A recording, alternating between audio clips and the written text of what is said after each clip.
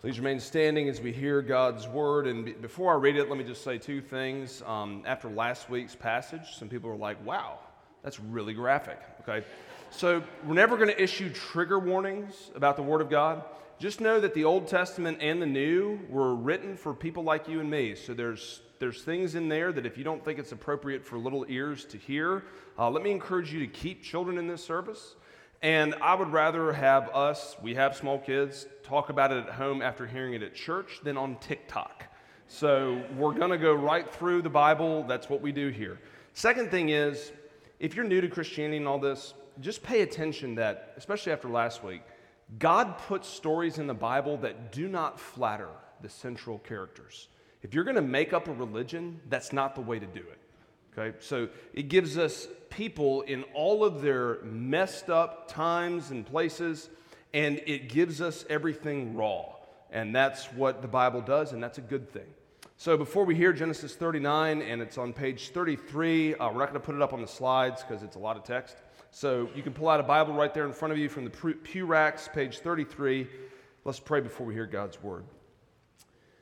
Father, thank you for giving us stories that do not shy away from the hard realities of life in a fallen world.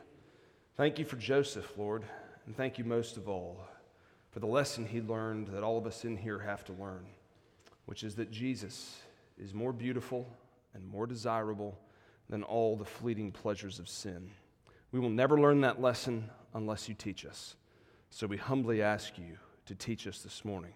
In Jesus' name we pray. Amen. Genesis 39, beginning at verse 1. This is God's holy, inspired, and therefore inerrant word. Now Joseph had been brought down to Egypt, and Potiphar, an officer of Pharaoh, the captain of the guard, an Egyptian, had bought him from the Ishmaelites who had brought him down there. The Lord was with Joseph, and he became a successful man, and he was in the house of his Egyptian master. His master saw that the Lord was with him, and that the Lord caused all that he did to succeed in his hands. So Joseph found favor in his sight and attended him, and he made him overseer of his house and put him in charge of all that he had. From the time that he made him overseer in his house and over all that he had, the Lord blessed the Egyptian's house for Joseph's sake. The blessing of the Lord was on all that he had in house and field. So he left all that he had in Joseph's charge, and because of him he had no concern about anything but the food he ate. Now Joseph was handsome in form and appearance. And after a time his master's wife cast her eyes on Joseph and said, "Lie with me." But he refused and said to his master's wife, "Behold, because of me my master has no concern about anything in the house, and he has put everything that he has in my charge. He is not greater in this house than I am, nor has he kept back anything from me except you, because you are his wife. How then can I do this great wickedness and sin against God?" And as she spoke to Joseph day after day, he would not listen to her to lie beside her or to be with her. But one day, when he went into the house to do his work, and none of the men of the house were there in the house, she caught him by his garment, saying, "Lie with me." But he left his garment in her hand and fled and got out of the house. And as soon as she saw that he had left his garment in her hand and had fled out of the house, she called to the men of her household and said to them, "See, he has brought among us a Hebrew to laugh at us. He came in to me to lie with me, and I cried out with a loud voice. And as soon as he heard that I lifted up my voice and cried out, he left his garment beside me and fled and got out of the house." Then she laid up his garment by her until his master came home. And she told him the same story, saying, "The Hebrew servant whom you have brought among us came in to me to laugh at me. But as soon as I lifted up my voice and cried, he left his garment beside me and fled out of the house. And as soon as his master heard the words that his wife spoke to him, 'This is the way your servant treated me,' his anger was kindled. And Joseph's master took him and put him into the prison, the place where the king's prisoners were confined, and he was there in prison. But The Lord was with Joseph and showed him steadfast love and gave him favor in the sight of the keeper of the prison. And the keeper of the prison put Joseph in charge of all the prisoners who were there in the prison. Whatever was done there, he was the one who did it.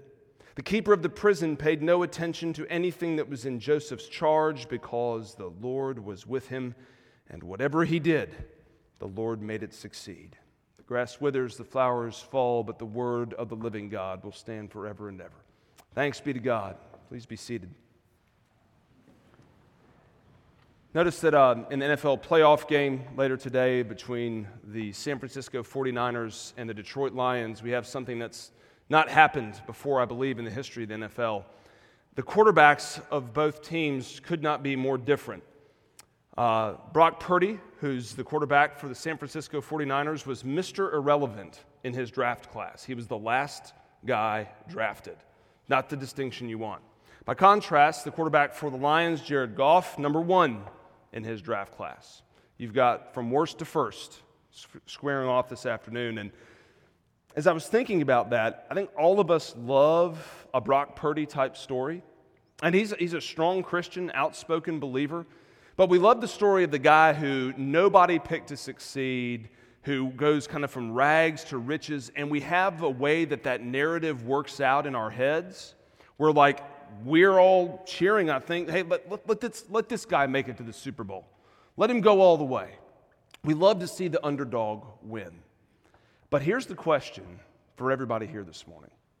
What happens, not just with football, but with your life? What happens when life doesn't go according to script?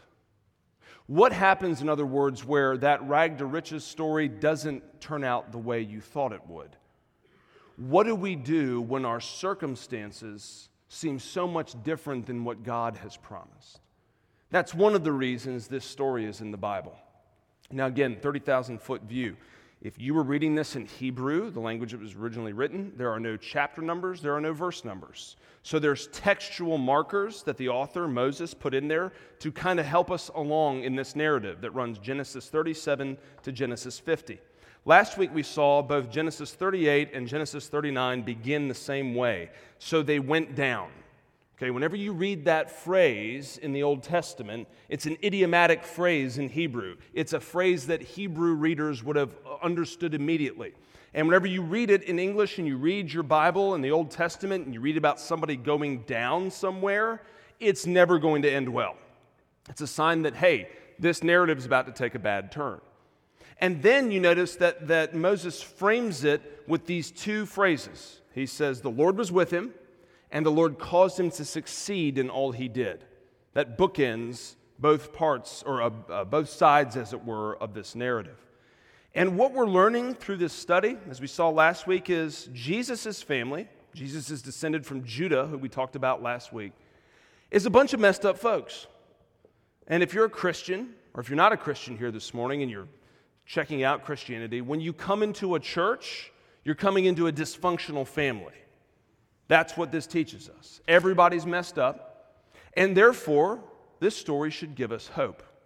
But the main thing from this narrative particularly is that God shows us He's with us whether we're being blessed in our lives or whether life is hard. He's with us, these will be our 2 points, He's with us in the palace and He's with us in the prison. He's with us when life is great, and He's with us when life is really hard. So, first of all, God is with us in the palace. Now, remember last week we saw that Genesis 38 covers about 20 to 22 years of history. Now, we're switching back. Okay, we've learned what happened with the brothers after they sold Joseph into slavery. Now we're back to Joseph. What's happened with him? That's where the narrative picks up. He's down in Egypt, and by God's providence, he ends up in one of the most powerful houses in the entire ancient world. Okay, Egypt is the military and economic superpower of this time in the ancient world. And Joseph finds himself in Potiphar's house. And notice how this begins. God blesses him. Now imagine what must be going through Joseph's mind. He's been sold into slavery, and prior to that, he was the golden child, right? He was his father's favorite son. He had been given that coat of many colors, which was a royal robe to say if you had any doubt who the favorite was, it was removed when he wore that coat. And then he was sold into slavery after getting revelations from God that he would one day be a ruler in all the world. That he'd be a ruler in this ancient known world. And he was in a slave caravan, and now he's in the sovereign's household, from slavery to sovereignty. And notice what we're told here. The Lord caused all that he did to prosper. And this ought to make us pause right now, because God is trying to teach Joseph two things here, at least. And he's trying to teach us the same two things. He's trying to teach us how to love him when things are going well. Because here's the way I think most of us operate. I know it's the way my own heart works. When things are going well, it's a trial of your faith. It's a different kind of trial than when things are going wrong, but there's a trial of prosperity, my friends, just as much as there's a trial of poverty. They're different in their own ways. But when it comes to our faith, let me suggest that when things are going well, the trial of prosperity can be harder. Because very, very few of us, when things are going well, would be able to look at each other and say, you know what? The closest times I had with Jesus were when my life was going great. No, what happens? Things start going well. Is your prayer life better? Do you feel closer to God? No, we tend to forget him. We tend to think, okay, great, things are going awesome. God, that's a really nice add-on to my otherwise good designer lifestyle, and I'll go with him when I need him. But you see, what God's doing with Joseph and what he's doing with us is not only teaching Joseph how to love him in various circumstances, he's teaching Joseph how to trust him in various circumstances. Joseph was entrusted with all this because God had been working on his heart. And here's why he could trust Joseph. He knew that Joseph loved God more than he loved God's gifts. And that's the secret for the Christian life, isn't it? See, what can happen is we fall in love with the gifts, not the giver. Especially when things are going well. When we're in the palace, as it were. And here's what he's up to. Here's what God is doing in our lives. When he gives us good things, he's teaching us to enjoy his blessings without suspicion. What do I mean by that? Most of the time, a lot of us walk around suspicious when things are going well. We think, well, the other shoe's going to drop. God is kind of a God like that. That's a wrong view of God, my friends. And that reveals something about our hearts, doesn't it? When we're suspicious of God. Oh, it can't stay this way. God won't bless me. Don't be suspicious of your Heavenly Father. Let me ask you parents here, would you want your kids suspicious of you when you're trying to bless them? If you're going into your son or your daughter and you're doing your best to provide for them and love them, what if they said, yeah, I'm just not really sure you love me, Dad or Mom? Our Heavenly Father is the same way. He doesn't love when his children are suspicious of him because he loves them so much that he just wants to spill his affection out on us. So he's teaching us to love him and enjoy his blessings without suspicion, and he's also teaching us to welcome the hardships he will send us without suspicion and without bitterness. You can suspect God in both cases. Maybe he's not good. Maybe the other shoe will drop, or when hard times come, we go, maybe God's abandoned me. Notice that Joseph doesn't do either. And why are we learning this? Because Joseph, when we met him, he was this cocky, arrogant, 17-year-old punk, basically. He's the rich kid. He's the favored kid.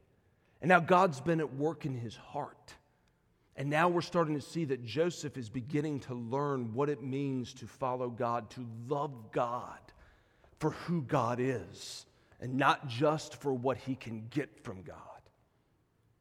But then, God's with us in the prison because things take a turn, don't they? We meet Potiphar's wife. And notice, again, the parallels here with Genesis 38.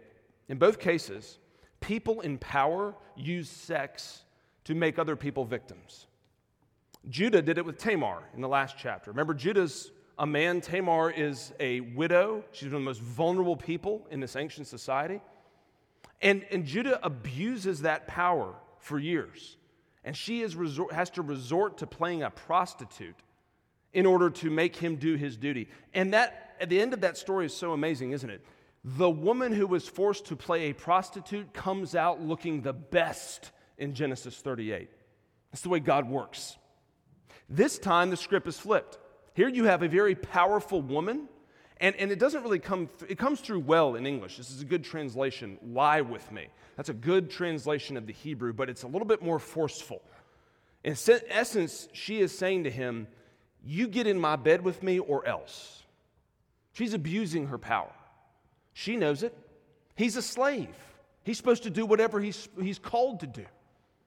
And notice that the pattern here.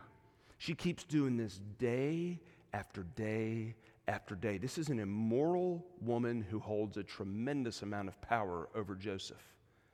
And he had every incentive to give in. So the question we're meant to ask reading this is, why didn't he give in? Why didn't he go ahead and say, hey, my life's been hard. I've been sold into slavery. Nobody's going to find out. They're by themselves. No Ring cameras. Their phones weren't listening to everything they were saying. They couldn't get caught.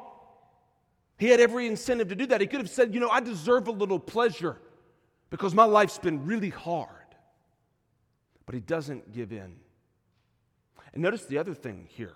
He does everything right, doesn't he? He does exactly what a pastor would have told him to do. Hey, pastor, I've got this woman who keeps coming after me. I'm trying to resist this temptation. I am not putting myself in circumstances to be around her. I'm trying to make sure I'm doing everything right to keep away from her. And that's all good. When you face temptation, we don't want to put ourselves where we can fall into sin. Or as Martin Luther put it better than just about anybody else, if your head's made out of butter, don't sit near a stove. Okay? Everybody in here is a bunch of butterheads. We're all easily tempted. And Joseph does everything right. And the devil still finds a way, doesn't he? Because he gets this right moment with Potiphar's wife. And again, she keeps saying this, and then finally she demands it and grabs him. And he runs away, and she's got his clothing. And just notice the irony here, friends. Once again, Joseph's clothes get him in trouble. This time through no fault of his own. And he runs away, and he flees, and she lies. And he goes from having the best food, the softest bed, the most power just besides Potiphar and Pharaoh, to being in prison again. Do you think it would have been easy for him to go, God, where are you? I thought we were done with this part of the test. And it's right back into the prison, and there's no end in sight. And yet, the hope comes in here, doesn't it? Verse 21, I love this. But the Lord was with Joseph and showed him steadfast love. It's a marvelous word in the original. It's used just hundreds of times in the Old Testament. The Hebrew term is chesed. It means steadfast love. That's how we translate it here, but it would take about 20 English words to translate it. It means love, loyalty, care, concern. It's expressing the heart of God towards his people. The Lord showed him his covenant faithfulness. See, that's what the Bible's about. God, the covenant God, blessing his people when they're at their best and when they're at their worst for his own name's sake. Not because of what we do. This is why Christianity is different than any other world religion. There's no concept of covenant faithfulness. There's no concept of chesed love in any other world religion, where God has bound himself because of who he is to love his people. And isn't it amazing that he puts this right here when Joseph would have least expected that God would have been showing him love? Because he's back in prison. Certainly didn't feel loving. certainly didn't feel caring. And so what this does for us, as we're thinking about how does this story affect us today, one of the things we want to realize is that Joseph is not just a good moral example. The point of this story is not go be more like Joseph. Okay? Are there things you want to emulate from Joseph? Sure.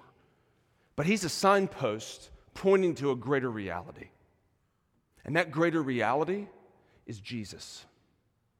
Because this story here parallels the life of our Lord on so many levels.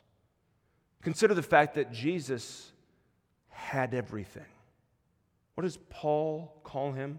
The Lord of glory, 1 Corinthians 2:8. Then what does Paul say in Philippians 2:5-11?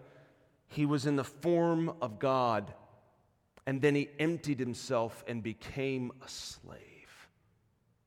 And when Jesus does that, when he goes from, just like Joseph, from riches to rags, what does he do? He's tempted. He's tempted all the while in his earthly ministry. But we can skip it over when we read the beginning of the Gospels and Satan comes and tempts Jesus, and we can kind of storybook Bible those. You know? It's like, oh, he's out there in the wilderness. Then he's on the temple, and he's like, get away from me, Satan. And then they move on, and it's the next storybook page. Those were real temptations, friends.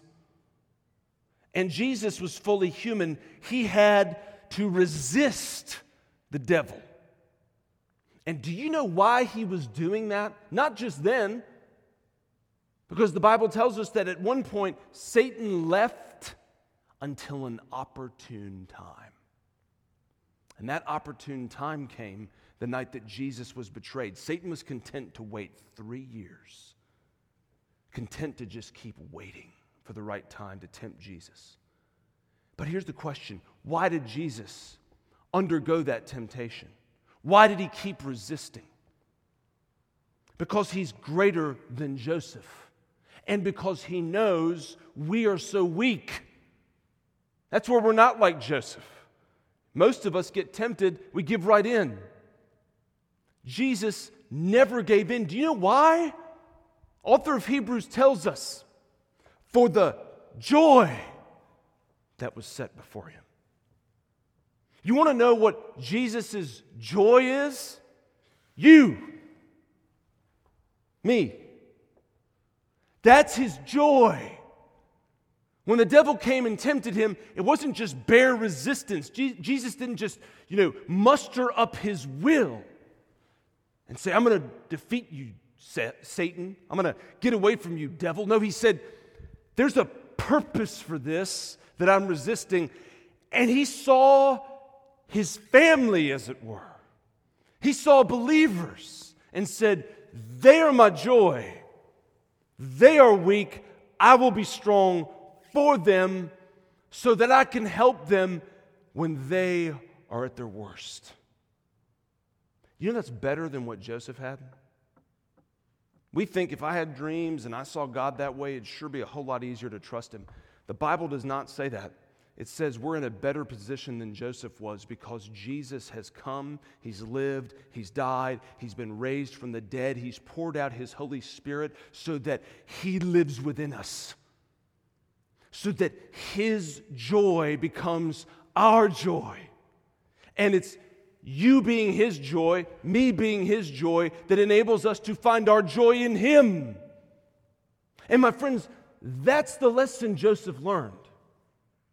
He learned that God and knowing God and trusting the Lord was greater than the fleeting pleasures of sin. And until that is our framework for dealing with sin, we will always give in to temptation. Do you think about it like this? God made you to desire things, friends. Desires are not wrong. They just get inordinate. That's what happened with Potiphar's wife. Here's a woman who's sexually immoral. And that speaks right to our society today, doesn't it? And people with this kind of background that she probably had, God can work in that. God can redeem that. But we live in a society that's highly sexualized, and pornography is everywhere, adultery is everywhere, sexual immorality is everywhere. And this sin in particular is so hard to resist. And it's not a bad desire. God made you to have that desire. Okay, but here's the problem, right? They become ruling desires. And this gets to what the old writers called our affections, our desires. It doesn't matter. I've done ministry long enough. I've sat with couples where adultery, has been committed. And you can sit there and talk to somebody and go, okay, this is going to wreck your family. It's going to wreck your finances. It's going to mess up generations. Okay, you can go through all that stuff, and on paper, somebody can look at that and go, you're right, Pastor, I don't want to do that. You put them in a situation, and God is not the treasure of their heart, they're going to want that moment of pleasure with the forbidden person a lot more than they're going to want Jesus. Doesn't matter how rational the argument is. Doesn't matter if they know they're going to throw their life away. And it doesn't just have to be adultery. It's the beginning of the year. Let's think about dieting, right? If you're doing Whole30, okay? Why do you want the milkshake more than flax seeds? Okay? It's about desire, right? Because flax seeds are awful and milkshakes taste delicious. Why do you want French fries more than kale? Aside from the fact that kale is part of the fall. Why do you want them? Because at that moment, greasy French fries taste better than disgusting crunchy kale. And your desires rule you. You go hey, I don't want to break my diet. I'm trying to get, trying to get healthy, whatever it is. Your desires rule you. What Joseph had learned, this is the only thing that kept him from giving in. He had learned what the psalmist talked about, that God's love and tasting and seeing that it is good is better than life. And so few of us can say that, can't we? That I'd rather have Jesus, as we sang last week, than nothing at all. Can we really say that? I know it's hard for me. Now, I like my comforts. I like all the things the world can offer us, and all of us do. But do we love Jesus above all? And that's the only way we're going to stop resisting sin. How does that work out in our lives? Let me say two things, we'll finish up. This narrative and the entire shape of the Christian life follows the pattern of Jesus. Death, then resurrection. And if you're a Christian, that is what's going to mark out your life on a day-to-day basis. Death and resurrection.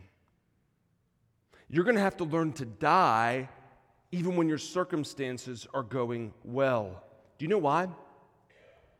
Because even when you have everything going right in your life,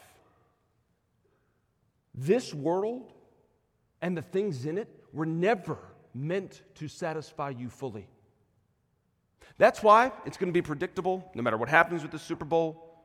You're going to watch one of these athletes get interviewed who's got all the money, all the fame, all the success, and then inevitably are going to say something like, there's got to be more. And you don't have to be a Super Bowl winner to say something like that. Everybody will experience that. You'll have everything going right, and you're still going to feel some more longing. That is a feature, not a bug in God's world, my friends. He loves you too much to let this world satisfy you more than He can satisfy you. That's the death part of prosperity. The resurrection part comes when we learn to enjoy whatever He's given us because He gave it to us, not just because of what it is. We learn to treasure Him even when we have all the treasure we could possibly want. And then you're going to have a death and resurrection. I'm going to have a death and resurrection when God brings hard circumstances our way, when He puts us in the prison, as it were. And there you get to know Jesus, right? There you get to know a little bit of what Paul meant in Colossians 1:24 when he says, I fill up what is lacking in my body in the afflictions of Jesus. He does not mean that Jesus did not suffer enough to atone for our sins. Not in his mind at all. No, you read the context of Colossians 1 and Paul is saying, you want to follow Jesus, Colossians, Chattanoogan's? Realize that when you sign up to be a Christian, you're going to follow the footsteps of the Master, which means that there's an allotted measure of suffering for every Christian. Boy, girl, man, woman, rich, poor.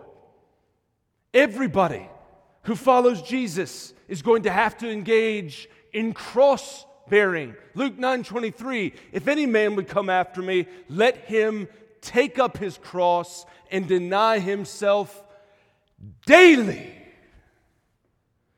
Daily. There will be a death in our sufferings. But here's what Joseph also learned. Resurrection is always there, even if our circumstances don't change. God can bring a resurrection in our lives, even when circumstances don't change. That's what happened to Paul. You ever read Paul's prayers? Just open up any one of the letters by Paul. He usually begins with a prayer. A lot of them are written from prison. One thing you'll never get from Paul when he prays is, please pray that God would get me out of prison. Never prays it. He never prays, change these awful circumstances I'm in. No, he prays things like, may the word of the Lord spread freely. Pray for yourselves. Pray that the gospel might go abroad. Do you know why he prayed like that? It wasn't because he was some super Christian. Paul said he was the chief of sinners. It's because he learned the lesson Joseph learned. He learned that the steadfast love of the Lord, that chesed love, was more satisfying than life itself. So he could stay in prison because Jesus was there. And whatever circumstances we find ourselves in, it's only when we know God with us in Jesus that we will know God is with us when our circumstances fail us. This came home to me this week. I was talking to a friend of mine. He was a missionary, tremendous counselor, friend, very wise. And he brought up to my attention, I'd really not read much of this woman's story until he said, you've got to read this. Helen Roseveare. I'm sure many of you know her. She was a missionary in the 1960s in the Congo. And she had poured her life out to become a doctor and go serve people by doing surgeries and vaccinations and medications, doing good to this remote part of the world. And then, in the 1960s, there was a cultural revolution. And as typical of every single Marxist revolution of the 20th century, there was a lot of bloodshed. And they came for her. And she recounts the story of the Saturday afternoon that the revolutionaries came into her village. And they tied her up. And for the next 72 hours, they brutalized her in unspeakable ways. One of the soldiers kicked her so hard in the back of her head that it knocked all of her teeth out. And in the middle of some horrific things they were doing to her, here's what she recounts. I think the words that God spoke to me, although I didn't hear them as words, were, I want you to stop and take this in. This is what she's asking herself, that she's hearing from the Lord. Can you thank me for trusting you with this if I never tell you why? That's what she felt the Lord asking her. And then she said, somehow I answered, yes, God. If this fits for purposes, I don't know how, but yes, God, thank you for trusting me with this. And she said, the torture continued, but I had peace instead of fear. On Tuesday, they took her to a village, and they'd gathered up some villagers who she had served, 800 of them, all men. And they were going to make a mock trial of her because the things that they had done to her were shameful to be done in this culture, and if she had admitted to them, they had taught them how to say, "Crucify her." So they were going to have a mock trial, and so they got her in front of these men and said, "Confess to what's happened to you." Then they struck her with the butt of a gun again and again and again until her eyes were swollen shut and she could barely speak. And as she opened her mouth to stop the torture, she said, "I heard a sound I never expected to hear. The sound of 800 men sobbing." They pushed the revolutionaries aside, ran them away, and said, "She is one of us." And they said in their own language, "She is bone of our bone and flesh of our flesh." You see, in the midst of her suffering, God brought a resurrection that she could never have imagined. And we might not ever go in those same circumstances, but the question for all of us here this morning as we leave is the same that was asked to her. Can we thank God for trusting us with whatever hard circumstances He's trusted us with, even if He never tells us why? And we will only be able to answer that question the way that Helen Roseveare did, if we know God with us in Jesus, and therefore God is with us when life is in the palace or the prison. Let's pray. Thank you, Lord, that you're with us. Thank you, Jesus, that you will make yourself beautiful to your bride. Oh, Father, warm our cold hearts. Take away things, anything that would keep us from loving you fully. It's a hard prayer to pray, Lord, but we know you're merciful and gentle, and you will love us in ways we never imagined, even in our most difficult circumstances. So bless us as we leave this place, we pray in Jesus' name. Amen.